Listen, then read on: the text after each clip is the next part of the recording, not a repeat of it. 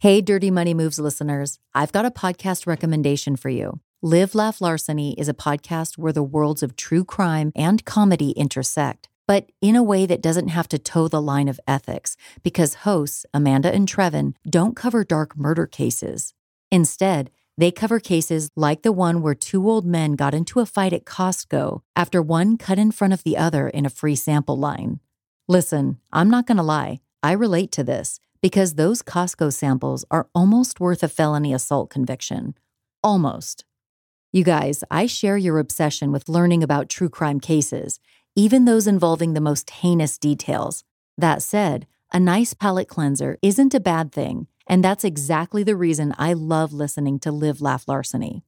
I laugh out loud in my car while I'm listening to Amanda and Trevin detail a ridiculously petty crime in a really dramatic tone. I'm talking moody music, colorful sound effects, and all. Imagine an investigation discovery audio documentary on something as brutal as a stolen lawn ornament. Each week on Live, Laugh, Larceny, you'll hear two petty crime stories along with some killer facts. I'm telling you, this parody podcast is the perfect break from all the dark true crime podcasts you're currently binging. And guess what? I'm about to play a sample of Live, Laugh, Larceny for you right now. So, while you're listening, make sure to hit subscribe or follow so you don't miss out on the perfect, palate-cleansing satire podcast that will definitely make you LOL. Please enjoy this preview of Live, Laugh, Larceny. Hey there, this is Trevin of Live, Laugh, Larceny. Instead of just a clip, we will actually be sharing a full episode of our show. This will be our 88th episode entitled A Pair of Classless Chaps that we released on November 30th. In this episode, we share our weekly dreadful dilemmas, play an informative round of top 5, and then move on to stories. Amanda shares a scammer story that we feel is right at home with Dirty Money Moves, and I tell one of my most ridiculous crimes to date.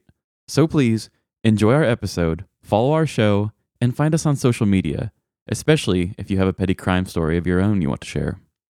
Live, Laugh, Larceny discusses true petty crimes that may be disturbing to some. Or could be easy listening to all you psychopaths out there. All stories are based on actual events. But details may vary. Listener discretion is not advised.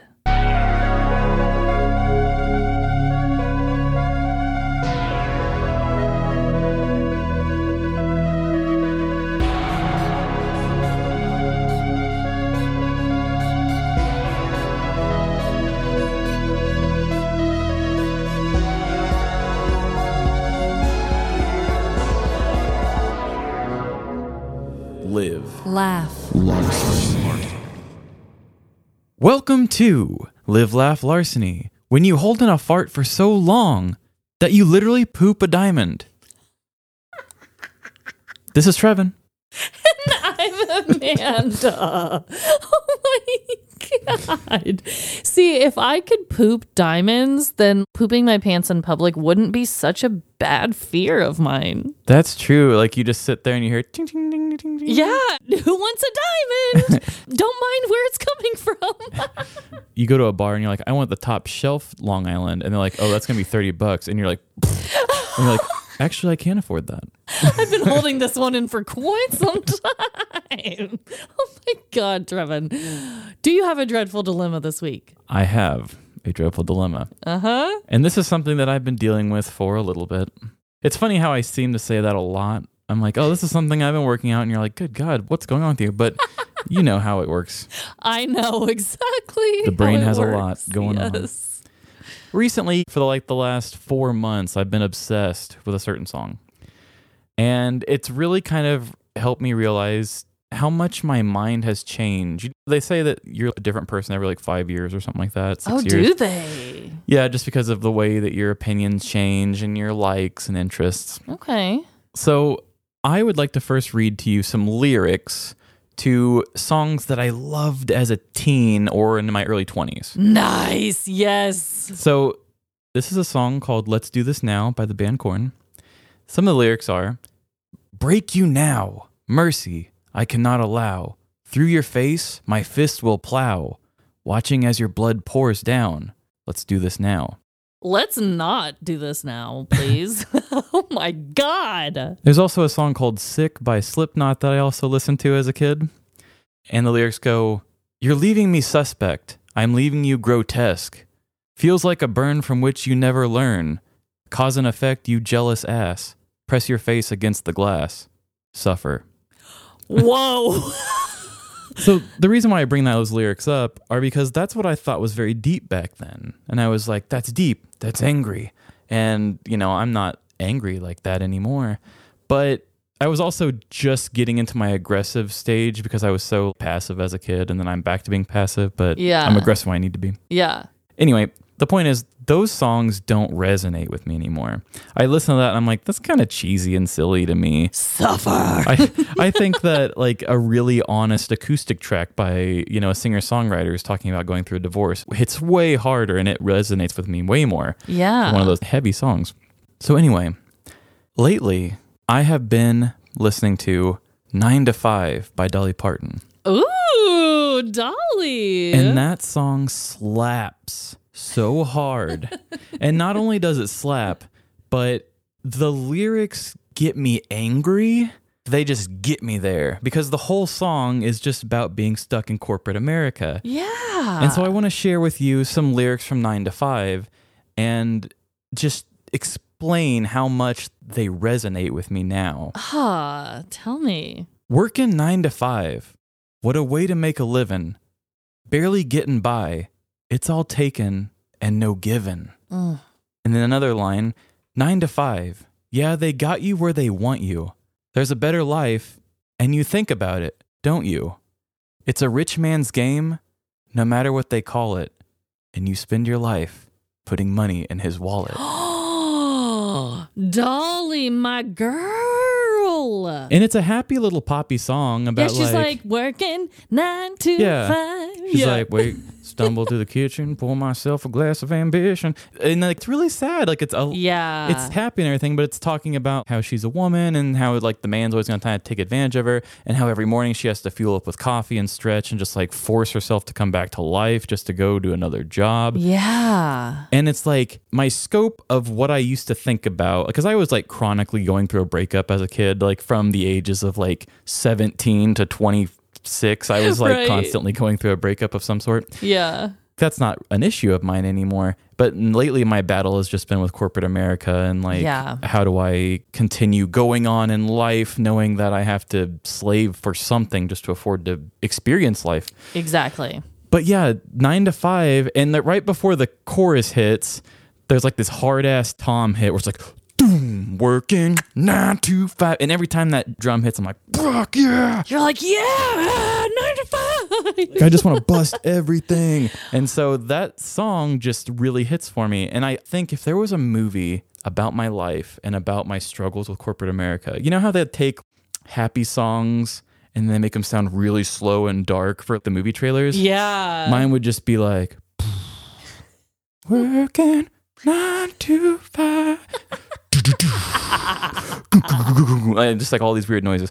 And because those lyrics just fit my tone so well, even though it was put in such a happy way. I know, because honestly, I don't know all the lyrics to that song. I literally just know the main chorus, but it's such a happy and upbeat song. But with you reading those lyrics, it's like, ooh, God. Yeah.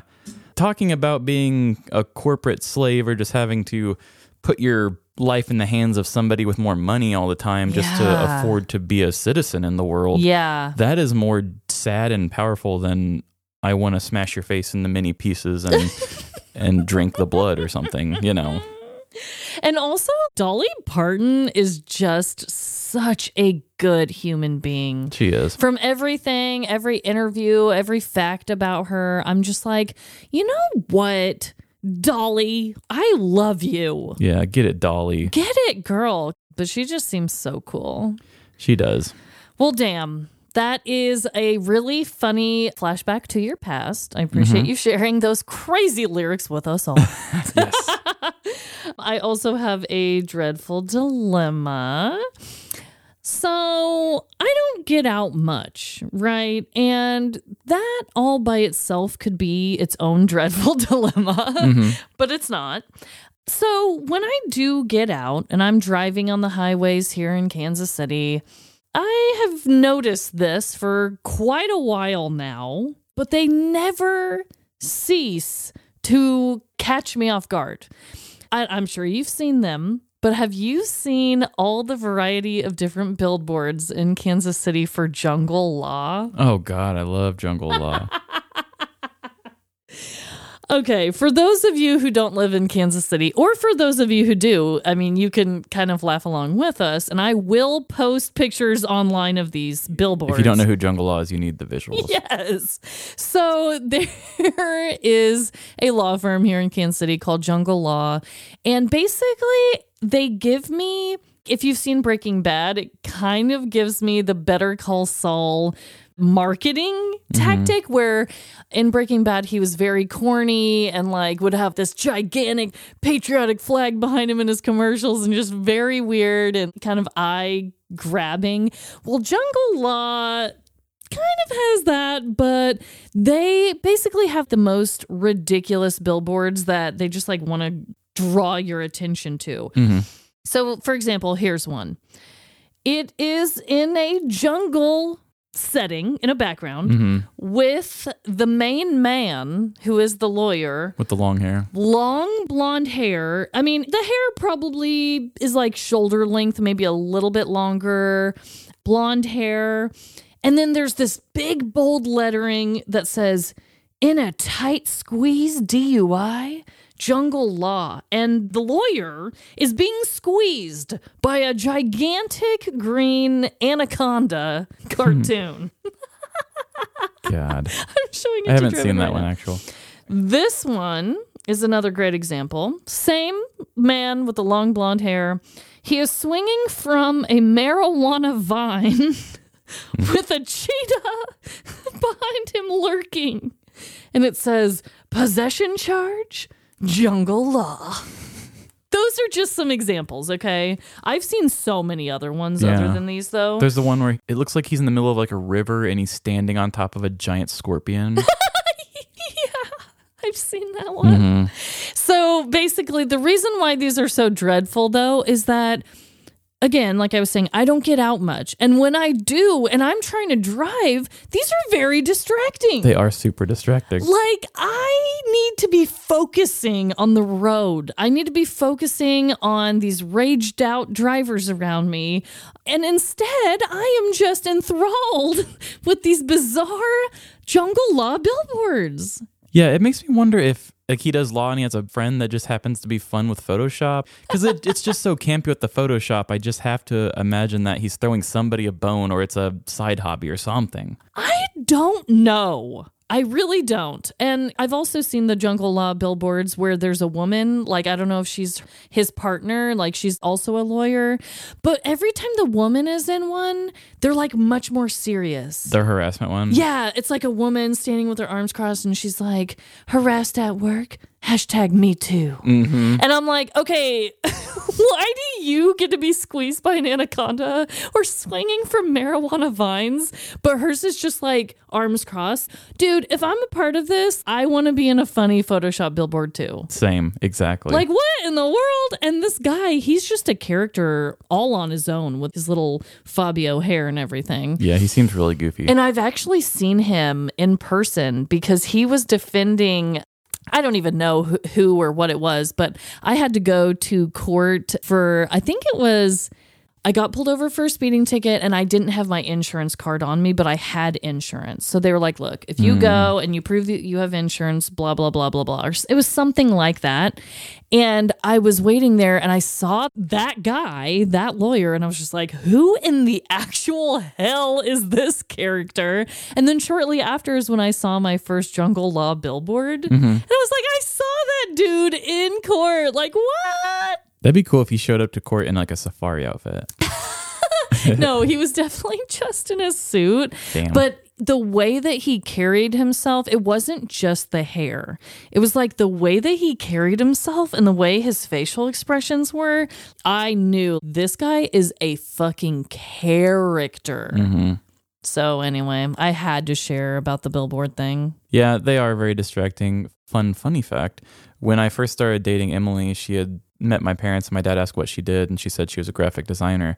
And I don't know how the words got crossed here, But my dad thought that they had some passing conversation where he thought that Emily had told him that she works for Jungle Law. So my dad actually thought for the longest time that she was a designer for Jungle Law, which would be awesome to tell people. Oh my God. And so like eventually he had said something and he was like, oh, like for you at Jungle Law, like months later, maybe even a year later. She was like, what? And then he was like, you work for Jungle Law, right? She was like, no. I don't, but like sign me up. Shoot, I would do photoshopping for their weird billboards. That would be so fun. Yeah, you like doing weird stuff, so that would be great. Oh my God. That's really random and so funny. Yeah. So we are going to be doing a round of top 5 this week. 1, 2, 3, 4, 5. Top 5. Yes, we are. And it's your week. Okay, so with the weather where we live changing, and not for the better, in my opinion, getting colder and colder, making the skin on my knuckles crack and bleed, as I was sharing with you earlier today. I hate it. I decided that I wanted to share the snowiest places on Earth. All year round or just the snowiest it gets? I think it's the snowiest that it gets. Okay. So do you have any guesses? Does Antarctica count? Yeah, Antarctica counts. Antarctica, Greenland. I don't know geography very well. Me neither, dude. Me neither. I won't put you on the spot. I'm pretty sure if I remember right, they said Greenland gets more snow. Iceland doesn't actually get as snowy, but I'm probably... Yeah. I've heard that too. Like, come on with the naming. Canada. Canada is on here. Antarctica is not, weirdly. You would think so. But so I'm just going to go ahead and tell you the 5 snowiest places on Earth. And then I have their average annual snowfall for each place. But I think I'm only going to share that for the first one because honestly, who cares, right? Right. Okay, so number 5 on the list is Alaska, which is Alaska. very Alaska, huh? Alaska. Number 4 is Alta Ski Area in Utah. So already these 2 are in the U.S. Okay, yeah. Number 3 is Mount Fidelity Glacier National Park in Canada. Yeah, boy. Number 2 is Nisco, Japan. And then, drum roll please for the snowiest place in the world. Sugar.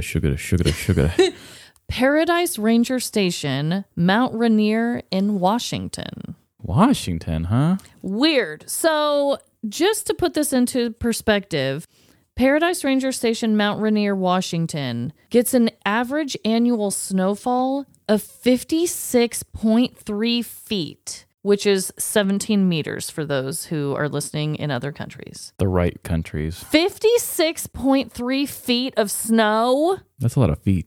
That's too much. That's so crazy that a lot of them stay around the United States and then we're just like, oh, Japan. Then we're back to the States again. I know. And I was reading a lot about the Nisco, Japan, which is like the number 2 on the list. And shit gets crazy. Shit gets real crazy over there with all this snow. I guess you never hear about Japan with snow, you know? I know. It really caught me off guard. But yeah, I looked up multiple lists on this because you get varying lists and some of them were written back in the day. But consistently, every single list that I found had the top 3 on their list. So I just felt like this one was the most accurate, and it was on livescience.com. But yeah, I've just been thinking about the cold a lot lately, and I was like, okay, I've done the hottest places, I've done the lowest places on Earth, I've done all these things, and I'm like, what about the snowiest? And I just recently watched a documentary about the avalanche that happened at Mount Everest. And I don't know if it's on Netflix. I think it was. It was so good, by the way. I would highly recommend. I don't have the name of it right on top of my head here, but I think that also got me in the mindset because when you think of snow, yeah, it seems a little bit like if you have to drive in it, it's annoying kind of thing and blah, blah, blah. But it can be very, very destructive too. Yeah, that's true. And for people in the Midwest, I mean, we don't really get a crap ton of snow. So when I really think about it as like a natural disaster, it really kind of freaks me out because you're cold and you're in a disaster. Yeah, that would freak me out too. It's kind of like when I covered that beer flood story a couple weeks ago with Kim. Yeah. And I just thought, beer's fun, but to have like that much rushing at you would be scary, but snow is just the same. And on top of that, you just get really cold. Exactly. And that's what I'm not here for. No. And like going snowblind when all you see is white, that freaks me out too. When you can't see much difference in your surroundings. Exactly. The movie The Lodge, there's a scene where the stepmom tries to leave the lodge and she just goes walking and she kind of ends up going in a huge circle because everything's so white she doesn't know where she's going. Oh my God. Yeah, that's horror movie vibes right there. Yeah. Well, that was lovely. Thank you. Maybe on 420 you can do the highest places on earth. Good one. So for today, I want to do the top 5 most common phobias. Ooh, okay. Do you have a guess or any too? Oh, man. I actually do have some guesses. I think claustrophobia will probably be on there. Maybe arachnophobia, fear of spiders. You know what's so funny is we were just talking about how I have a fear of pooping my pants in public at the beginning of this episode too. So that's really funny you're doing phobias. I wonder what the name of that is. Baby phobia? Diaper phobia. We did one episode where we talked about Edgar Allan Poe, how he had that fear of the color yellow. Oh, that was not Poe. That was it wasn't? Hitchcock. Oh, Hitchcock. Yes, that's right. That's right. Because he hated eggs. Yeah, yeah. And so I know there's like a bunch of weird phobias like that, but those are the only two that's coming to my mind right now. Okay, so those are actually in the top 10, but not the top 5. Really? Arachnophobia, fear of spiders, is number 6. Oh. And claustrophobia is number 8. Fear of enclosed spaces, for anybody who didn't already know. So number 5 is nosophobia, the fear of developing a disease. Oh, okay. Oh, and I'm also coming from Talkspace.com. Ooh, okay, Talkspace. Which explains why I've been getting a lot of weird therapy pop-ups on my Facebook lately. Oh, no. That makes sense. It's all coming back to me now. Yes. So although similar to hypochondria, nosophobia is anxiety about minor symptoms you fear are a more serious condition. Okay. Number 4, which I suffer by, thanatophobia, the fear of death. Oh, shit. Okay. I get that, though. Even though it's not one of my top fears, I think it's just because I think life goes on at some point in some way. I don't know. But it's so unknown. It's so unknown. So I get why that's a fear. Yeah, it says thanatophobia, the fear of death, is not shocking, but when it takes over day-to-day activities and causes extreme anxiety that prevents seemingly normal activities and behavior, it becomes a serious problem. Do you feel like it does that for you? Like, has it affected like day-to-day activities for you ever? It kind of has. I mean, that's why I never went on vacations, because I didn't want to die on vacation. That's right. Okay. It's something I think about a lot. I mean, that's why I don't want to get a tattoo, because I'm afraid I'm going to be on the table. Right before they put me on the ground, they're going to say, God, that tattoo sucks. And it will be the final insult. Damn. I'm going to try to say this one right. Atychiphobia. Oh, my Lord. Ooh. It's Atychi phobia. I don't know how to say it. Wow, that's horrible. Who came up with that name? Hate it. They all are come up by different people. It is the fear of failure. Ooh. I feel that one in my heart, in my chest, in my soul, in my aura. Yes, it says it can be very debilitating for people and it can make them unable to progress in life. Ooh. Ooh, that one resonates with me hard. Number 2 is trypophobia, the fear of circle clusters, which somebody just talked to me about this and I can't remember who it was. Yes, I have heard of this, but wow, number 2 on the list? Although this common phobia could come off silly at first, many people have a very real struggle with trypophobia. There are many theories of what causes trypophobia, most of which point toward human evolution. The image of circle clusters are reminiscent of things we as humans have feared in the past, like infectious diseases and dangerous animals like bees. Okay. Whoa. I feel like I don't know if it got brought up on our show back when we were talking about that other weird yellow phobia. Maybe not, but I have also recently heard it somewhere. But yeah, I did not realize it would be that high on the list, though. Yeah, I think it's maybe one of those things that people are afraid of and they can't really name it. Like, I don't know what this is. Like, why is this scary? Like, oh, it's a circle cluster. I don't get it. Super weird. Okay. And then number 1, which you're going to be like, why didn't I think of this? I guess it's just called social phobias, the fear of social interactions. It doesn't get a goofy ass name like all the other ones. Honestly, thank you. Because we are stressing out enough about being social. Yeah, isn't that what was it? The one that's like the fear of words being the same way forward and backwards, and that word is the phobia. That's such a weird joke. And even the phobia that's a fear of long words has the longest name. And it's like, come on now. That's some dark humor. That is some dark humor, for sure. But okay, that makes complete sense to me that that's number 1. Yeah, social interactions. I feel it. I feel it too. Oh, well, thank you for sharing that list with us all. No problem. I found it very interesting. I did too. And I really thought that claustrophobia at least would have made the top 5. That's honestly crazy to me. All right. Well, we have made our way to story time. It's time to tell some narrative stories. So I am first this week, and I've been talking this story up to you as we are getting ready to record, just because I thought I was going to go another direction, and when I found this story, it just completely captivated me and inspired me. And just another one of those stories that I had a really, really good time writing it. So here we go.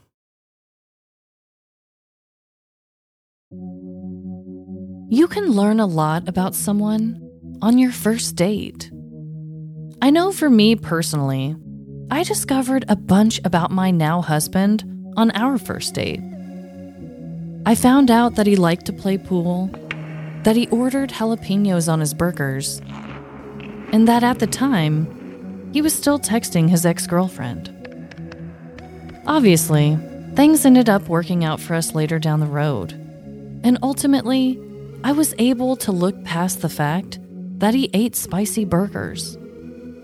However, some first date impressions are really hard to overlook. Maybe your date talks with food in their mouth, You look pretty. has an obnoxious laugh, or won't stop talking about their belly button. Seriously, you gotta see this thing. Either of these examples are sure to negatively impact conversations and lead to a bad first impression. In general, first dates can be pretty complicated. You have to pick out an outfit that makes you look desirable, but is also stretchy enough to sprint away if needed. It's also tough to know what information to share about yourself on date number 1, especially when all you can think about is politics, religion, prenups, and future children. Then there's the big moment when the check comes. Do you pretend you have something in your eye so you're unable to see that money is due? Do you half-assed pretend to reach towards the check as your date picks it up, both knowing that you never intended to pay it? Oh, you're so kind. Or do you dare pay for your own meal? Depending on how all these situations turn out, you may have varying farewells to a first date. It could lead to a fake promise for another date, or continue on to a happy ending. But what happens when you take a petty criminal on a first date? Well, you're about to find out. Marjorie Moon was a beautiful and smart woman who was thriving in both her career and motherhood. But living in California in 2016, she was struggling with dating. She was in a place in her life where she wanted a more mature relationship, so she decided to make a Plenty of Fish dating account. Scrolling through the site, she found a mixed bag of possible suitors.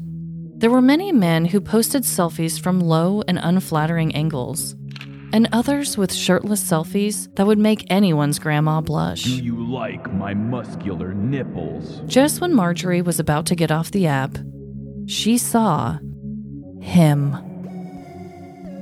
Paul Guadalupe Gonzalez was a gorgeous 45-year-old man. He was what Marjorie pictured if George Clooney and Sylvester Stallone were to have a baby together. Whoa, I can't believe this thing came out of me. Not only was he handsome, but it turns out the pair had a lot in common. The two began messaging back and forth, sharing pictures of their kids and discussing their love of good food. Every time Marjorie messaged with Paul, she grew more and more excited to meet him in person. Finally, the two set a date, and Paul asked Marjorie to accompany him at a swanky restaurant in Los Angeles. She could hardly contain her joy. The night of their first date came, and Marjorie anxiously entered the fine dining establishment. There, waiting at the bar in a fitted and casual suit, was Paul. Hello, darling. She let out a huge sigh of relief as he looked just like his photos on his dating profile. There was immediate chemistry between the couple as they flirted at their table. Your feet look nice tonight. Marjorie could tell that Paul wanted the night to be special as he ordered an expensive bottle of wine to get the evening started. When it came to order their entrees, Marjorie was smitten and impressed. Paul ordered a fancy chicken dish along with 4 lobster tails, as if it was no big deal at all. She knew that they had bonded over delicious food, and she could see now that he meant every word of that. The night was going better than Marjorie could have ever expected, as Paul ordered them a souffle for dessert. As she watched him savor each bite of the sweet treat, Oh, fuck, this is good. she fantasized about what it might be like to kiss his luscious lips. Snapping her out of her fantasy land, Paul interrupted Marjorie's thoughts, telling her that he needed to step away for a moment to make a phone call. I think my phone's ringing. I'll be right back. Marjorie watched Paul walk away from their table with hearts in her eyes. What a first date, she thought dreamily to herself. Marjorie mentally wandered back to Fantasyland for a while, until she realized that she had been sitting alone at the table for quite some time. As it grew later and later, Marjorie began to grow concerned about her date. Eventually, too much time had passed, and Marjorie politely called over her waiter. I'm sorry, hello? Have you by chance seen where my date went? The waiter looked solemn as he nervously clasped his hands together. I'm sorry, miss, but he actually left. Marjorie's jaw flopped open as her cheeks began to flush pink. She embarrassingly fumbled through her purse and grabbed her credit card to hand to the waiter. I just want to go home, she said, fighting back tears. Marjorie paid the $250 bill and slowly made her way back to her car, all alone.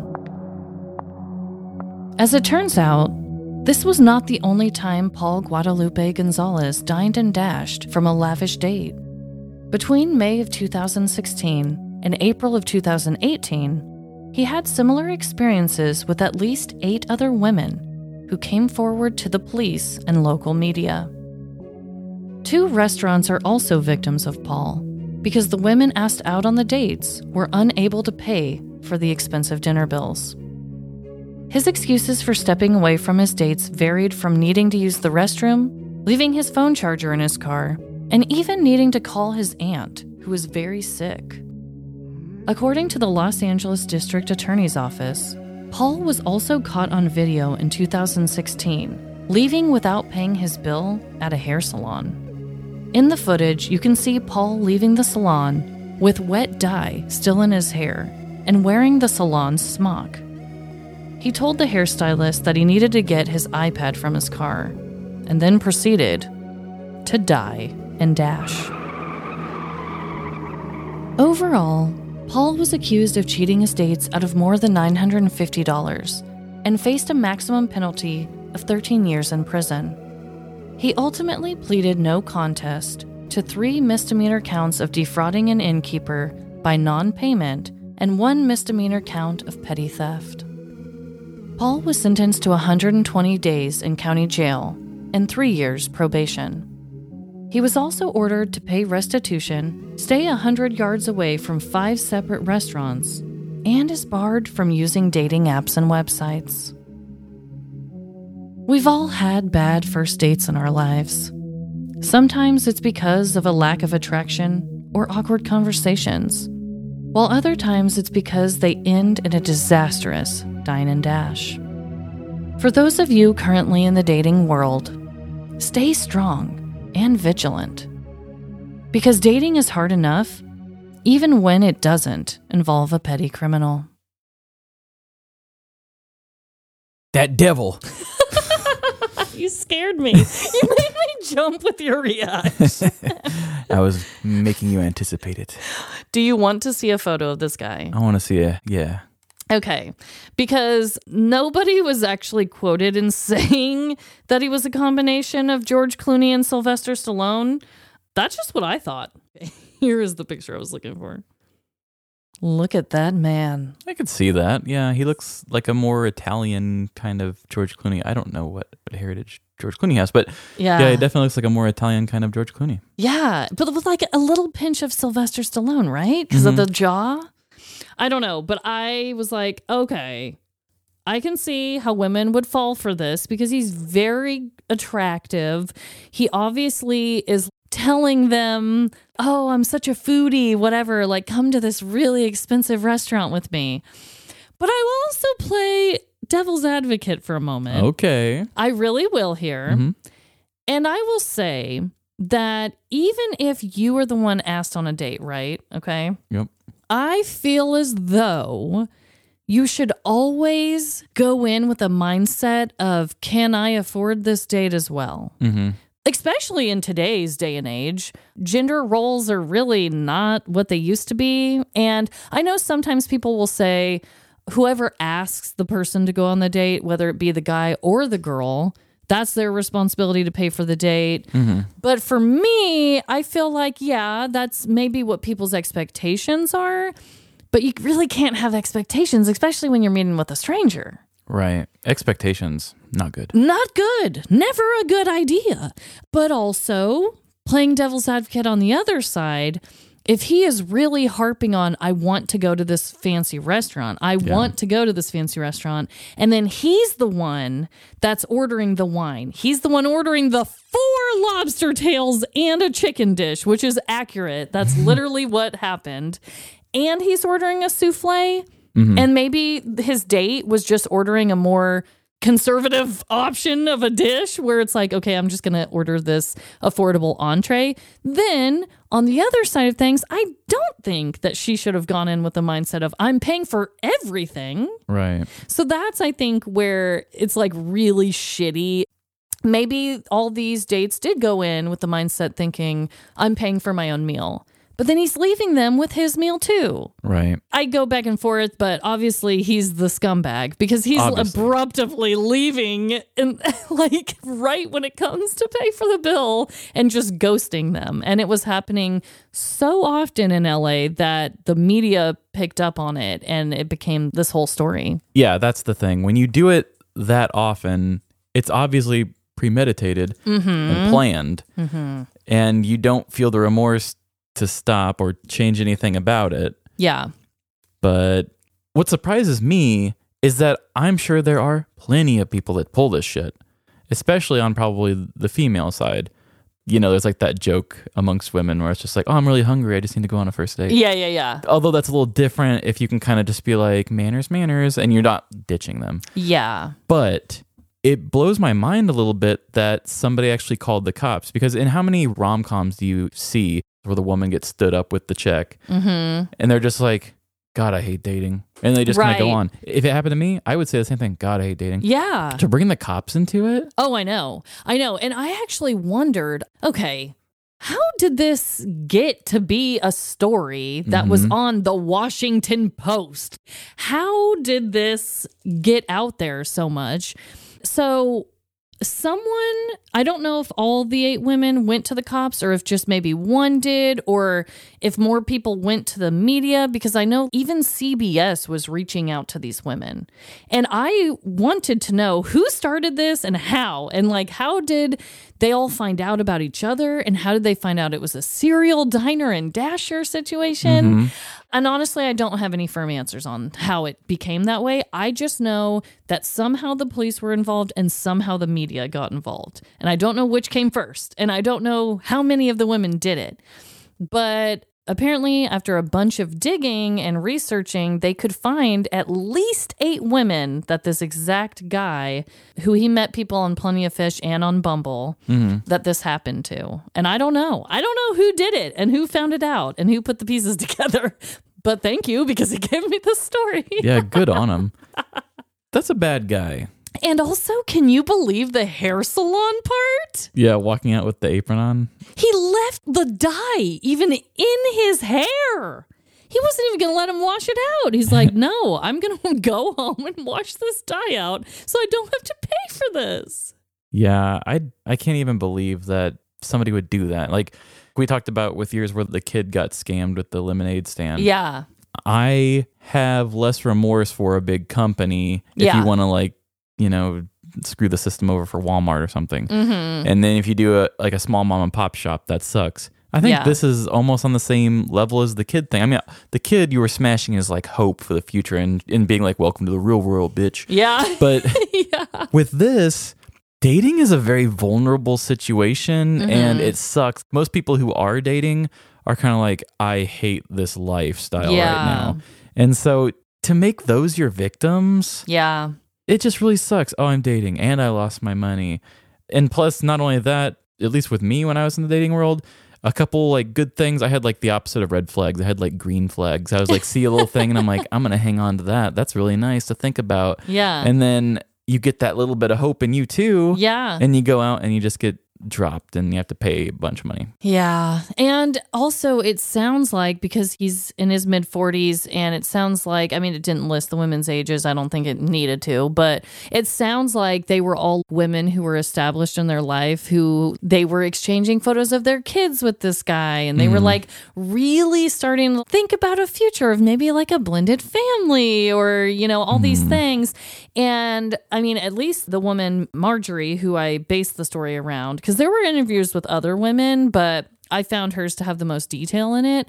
With her situation, he specifically was talking to her about his love for like fine cuisine and dining. And I just feel like this really weird, intentional, like, I'm going to tell you how fancy I am and how much I love food, and then suggest to go to this restaurant and order it so confidently, knowing I'm about to leave this girl with this bill. That is like kind of dark. Yeah, I also forgot you said it was a single mom. That makes me even more sad. It does. It does. I love single moms. I love single moms too. They're like seriously like the biggest superheroes in the universe. But yeah, they're so independent just because they have to be. You know? Yeah. I know I was playing devil's advocate at the beginning. Like, yeah, you should go into it with expectation that you're paying for it. But can you imagine if he is talking it up like this? These women aren't thinking, I'm going to pay for both of us. Yeah, I couldn't even imagine. I mean, I know I'm a guy, so it makes it a little different in this world. But even though there are good chances of a woman picking up the bill, I couldn't even imagine going into a date with the expectation of, God, I hope I don't have to pay. Yeah. I'm just like you said, don't order what you can't pay. Yeah. You know, kind of like gambling. Don't gamble what you can't afford to lose. Yeah. But I mean, dating is kind of gambling. So yeah, it's just such a weird thing. I don't know. Don't talk up the fancy restaurant knowing like he's like scheming, thinking about these 4 lobster tails, you know? Yeah. And he's like, I'll get this bottle of wine. It's just so weird. Get me the most expensive bottle. Yeah. So let's get real. I don't think that anyone's life was severely damaged from it. I think obviously a lot of our stories that we tell aren't, but still, it was just such a weird story that I found. I was like, I gotta tell this one. Yeah, that was good. I can see why you liked that. Yeah. And I got to kind of poke fun at my husband and I's first date a little bit at the beginning there. Yeah. I read him the first paragraph and him and I were both just laughing because I wanted to make a funny kind of, joke like, oh, I finally got over the fact that he liked spicy hamburgers, and not the texting his ex-girlfriend on our date. I didn't know spicy hamburgers was a problem for you. It's not. I love them. It's not. I just thought it'd be funny for me to be like, oh, I got over that part, But no, I mean, first dates are just super awkward and you just never know where they're going to lead. I agree. So that's my story and I'm sticking to it. Well, I have a story for you. Okay. And I actually wrote it just this morning. I'm shelving the one I had on the shelf. I'm keeping it on the shelf. And I'm jumping onto this one because I just like it. Okay. Fair enough. I just like it, okay? Let me tell my story. You tell it. It is fresh in your mind. So mine is about a certain little drink that I know you've indulged on a few times, and Lord knows I have too. Oh, God. So, here we go. Do any of you like to drink wine? Wine is a magical and fun way to spice up an evening. Fermented grapes, aged and bottled, all to give you a great relaxing feeling. It's generally stronger than beer, but our culture has made it seem weaker than beer. I blame the patriarchy for this, but it is interesting to think about. Growing up in the Midwest, I can't even tell you how many times I would drink a mixed drink or wine and have some tough guy with a disgusting can of bread water in his hand, judging me for not drinking the same thing as him. Touch this to your lips, pussy boy. It's like beer drinkers want to show off how much flavor they can sacrifice, while also expecting to be respected for having a high alcohol tolerance. When in reality, they're just lightweights who drink this shit for the image. I bet I look so cool holding this beer. I'm getting off track. Wine is classy. If a mixed drink is a sports car, and a can of beer is a rusted old pickup truck, then wine is a luxury sedan that your 6'5" friend can fit comfortably in. We can indulge in wine on many different occasions. It's a nice drink to unwind after a hard day of work. It goes great with an overpriced meal at an upscale restaurant. And you can also pour it into other containers and drink it inconspicuously in public. I swear to God, it's just the Coke. Hell, you can even drink it in front of children and tell them it's grape juice. Let mommy get her special juice, and then we'll hang out. The versatility is simply unmatched. For us in the podcast world, we have made an unspoken partnership with wine. If Gatorade is the official drink of college football, then any wine is the official drink of crime podcasting. Whether we like it or not, we have a large chunk of our audience that loves to fill up their favorite stemware and listen to tales of murder, missing persons, and conspiracy. Of course, that is not what we talk about here. But after a lot of our listeners are tired of getting sad to heavy stories from their favorite true crime podcasts, we know where their wine-stained lips are directing Alexa to take them. That's right. Live, laugh, Larceny. And yes, we always go down smooth. Alexa, play something petty. Today, I will be telling you about a man who fits perfectly within the subject matter of my prologue here. And that's not by coincidence. I literally read the news story before I came up with how I was going to start this thing. So pour your glass to the brim so you don't have to get up for a refill in the middle. Don't worry, no one is going to judge you here. Gabriel was a man of very simple tastes. He worked a 9-to-5 job that he hated, competed in a Monday night bowling league, and lived for being in his pajamas by 8 p.m. His existence was chill, and he liked it that way. Throughout every day, there was one piece of subject matter that Gabriel was always taking in: true crime. During his office job, He had a very strict listening regimen. Case file and criminal in the first half, and then he would end his day with more conversational shows like Creeps and Crimes and Sinisterhood. Gabriel was a strong believer in never taking his work home with him, but his listening habits always spilled into his evenings. Even with 8 straight hours of true crime content in his cubicle, Gabriel needed more. And the best part of all of this was, he could now drink wine while consuming these shows. Whether it be a quiet night of cleaning his kitchen, or laying in the bath with cucumber slices over his eyelids, it was always guaranteed that there would be a glass of wine in his hand and a crime show blaring over his smart speaker. Today, I'm gonna tell you about a murder. Oh, this one will be good. On a random Tuesday in May of 2020, Gabriel decided to change things up a bit. Work had been hectic, and the evening before was a big bowling tournament. He felt it was time to treat himself to a midweek mental health day. Conditions were perfect for him to have a day to remember. He slept in, had a healthy breakfast of wheat toast and sausage, and the rest of the day was set aside for drinking wine and listening to true crime. Everything was going according to plan. He fired up the newest episode of Creeps and Crimes and went to strip down into his underwear for maximum podcast listening comfort.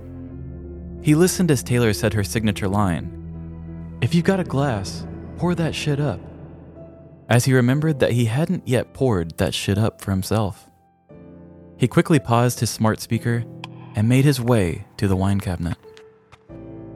As his fingers pressed against the cold decorative knob of his cabinet, he pulled open the door to find something far scarier than anything his favorite podcast would discuss. Gabriel was out of wine. The 39-year-old man hunched down in his kitchen and began to weep, as tears dripped down his belly and soaked into his cotton boxers. "How am I supposed to enjoy crime without wine?" Gabriel wailed to himself. Although wine and crime are just a near rhyme, they sounded too similar to not need to be ingested together. He just made it through the beginning banter segment. The buildup was there. He needed to cross over into the next part, but it couldn't be done without his dry, earthy grape juice. There was no time to waste, not even time to grab pants. Gabriel needed wine in his cup, ASAP, so he could listen to his true crime. Immediately grabbing his car keys, he ran out of his apartment and into his car. It was early afternoon. Surely one of his local liquor stores was open. Barefoot? Boone's Farm? He didn't care about the brand. He would consider microwaving a grape if he knew it would get the job done. But as Gabriel drove down the highway, another problem reared its ugly head. "How am I supposed to pay for this?" he said to himself. In his state of emergency, he chose not to put on his pants, the very vessel that carried his wallet. While driving, he rummaged around the glove box to see if he could find some kind of weapon. With no money and no pants, there was no way that Gabriel was going to acquire wine by legal means. Unfortunately for him, he had nothing. What kind of weapon would a 9-to-5 office worker really have on him anyway? His options were to shoplift wine or threaten to moon anyone who doesn't give him wine. Take what you want. Just don't show me that bud. However, just as Gabriel was contemplating the mooning method, the clouds parted and the wine gods shined their Chardonnay light onto him. To the left of him passed a Cherokee Freightlines semi-truck, pulling a wine tank on the back. "God bless wine country," Gabriel said to himself, as he began to honk his horn and flag down the driver. Speeding around the truck and turning on its hazards, he was able to get the driver of the truck to pull over. "What seems to be the problem?" yelled the truck driver. Gabriel instantly jumped out of his car, dug into his trunk, and ran towards the semi. Freaked out at the sight of a man in his underwear emerging from the car, the driver of the truck put it in drive and got back on the highway. Gabriel had to think fast. Before the truck could pick up too much speed, he jumped onto the ladder of the tank and began riding on the back. While holding on for dear life, he began turning valves to get the wine to come out of the tank. Tracing the spout down to the underbelly of the tank, Gabriel carefully climbed underneath the trailer to enjoy the red alcoholic beverage. He gulped down as much as he could get into his mouth without using his hands to help, while the remainder leaked directly onto the highway. The man driving the truck had already called the cops at this point, but as he drove on, he began to get an error message on one of his gauges. His tank was losing weight, and fast. The driver pulled back over again, noticing the trail of red behind his truck. As he made his way back around the trailer to inspect the possible leak, he found something he did not expect. There, lying on the pavement, was Gabriel, holding his mouth open and catching as much wine as he could. Flailing his limbs around, almost as if he were making snow angels out of wine, it was clear he was in heaven. "It's you!" the driver shouted as he began to crawl into the tank. Drunk on adrenaline and wine, Gabriel slithered out the other side and began running down the road. Police began to receive calls about a man in his underwear running down the street, covered in what seemed to be blood. Blood everywhere! It took no time for cops to find him, thanks to the trail of red footprints and constant calls giving away his location. When the police did find Gabriel Moreno, the 39-year-old with an insatiable love for wine, he was very cooperative. He was booked into jail on a charge of felony vandalism and misdemeanor driving on a suspended license. The Cherokee Freight Line's truck ended up losing around 1,000 pounds of wine, which would equal enough to make 5,000 bottles. Gabriel's story does not stop there, however. As this all happened during the biggest part of the coronavirus, California had a no bail order. This means that if the crime was small enough, a criminal could be released with a summons to come back and handle the court proceedings later. This was a way to keep people separated and not have so much jail overcrowding. He was released the very next day. Almost immediately after being released from the station, Gabriel ran out to a nearby community service agency and attempted to steal a truck belonging to the landscaping service that was working at the business. One of the landscapers noticed Gabriel and detained him until the police would come back to re-arrest him. In the arrest reports, it is stated that Gabriel was distressed by the early bail and felt that he was owed a sandwich, as it is standard for the Public Safety Center to provide a meal to detainees. The arresting officer said that the attempted truck theft was done in the hopes to get a return visit to jail so that he could enjoy his sandwich. Gabriel got his wish and was booked for felony auto theft. Once again, however, felony auto theft was eligible for the California no bail order, so he was released again the very next day. There were no reports that stated whether he did or did not get his sandwich. Unfortunately, no new articles were published on what the final punishment was for the first or second crime. That is the risk we run when covering crimes of this heinous nature. So if you walk away from this story learning anything, it's that you should always consume wine and crime responsibly. Keep a spare bottle stocked at all times, and for God's sake, don't leave the house without pants. Okay, so I assume that the true crime thing was made up, right? Right. I don't really know what drove this dude to be so big into wine, but everything else, underwear, flagged the guy, rode the tank, drank straight from the tank, ran away, and then the sandwich thing. I almost thought I would write a second story about that and do a sequel story. Yeah. But then I was like, I don't know if I could stretch that into a full story. You know what? I had the exact same thought with mine with the hair dye story. Oh, really? That is so funny. Oh my God. So that's another connection. Sequels that could have been. Yeah. But also, both of our guys wanted free wine and free food for that matter. Yeah, I even talked about the fancy restaurant for wine. They want to fine dine, basically, but they're committing a crime. Oh, that was a corny rhyme. Oh my God, stop the man. Every time. Oh no. That was... This is getting out of line. Stop it now. Immediately. Oh my God. Oh, wow.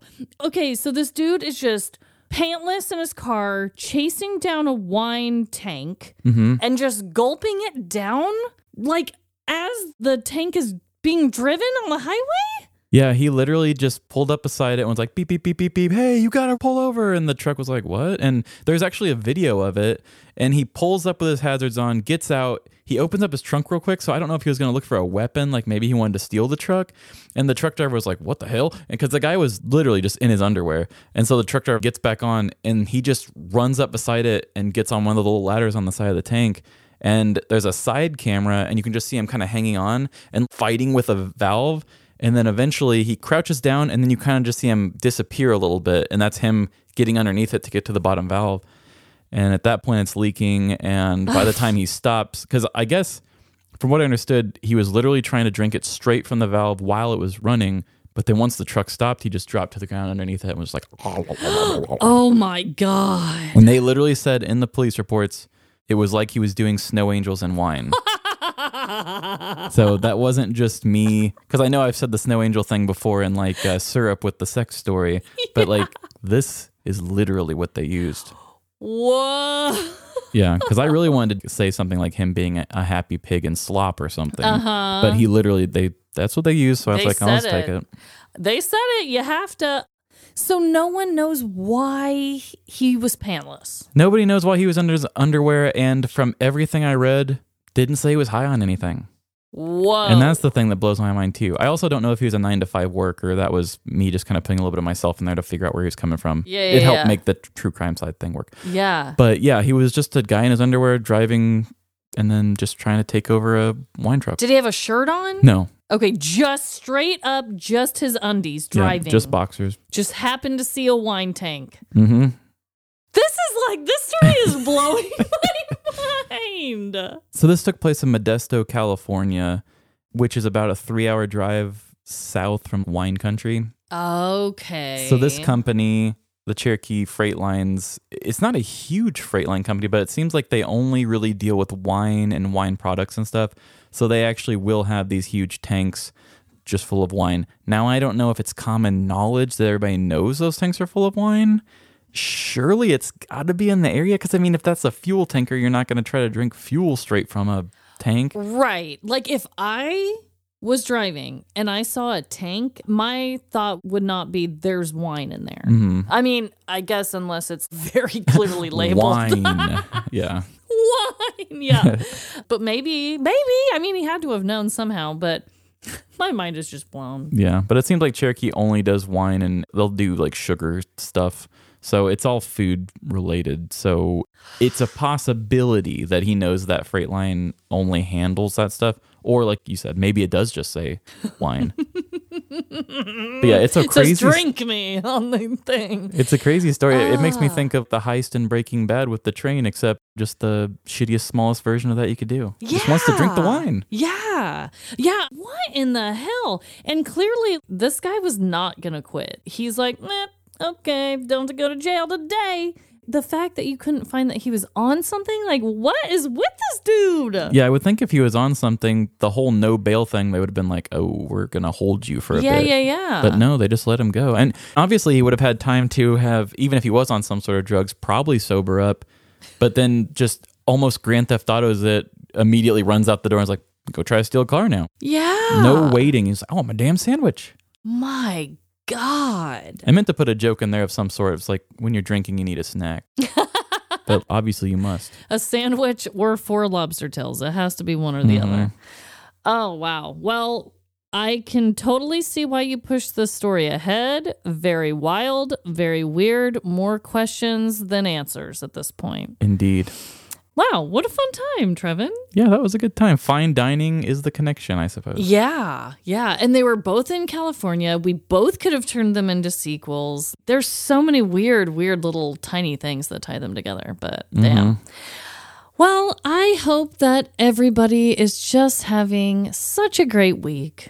And I hope that you also remember that no matter the crime, big or small, in the end, we're all doomed. Doomed and staying fancy at those restaurants. Fancy AF. Bye. See ya. Hey, thanks for including us in your 9 to 5 workday schedule. And why don't you follow us on social media and share some of your favorite adult lyrics and teen lyrics that you loved? Find us on Facebook, Instagram, TikTok, or Twitter. Live, Laugh, Larceny. And if you have ever eaten 4 lobster tails and then dined and dashed, please send us your petty crime story to livelaughlarceny@gmail.com. And I know we all have social phobias of some sort, but I promise, leaving a 5-star review is completely anonymous, and I can't say anything back to you. Trust me, I've tried it. Give us a 5-star review at Apple, Spotify, or Good Pods.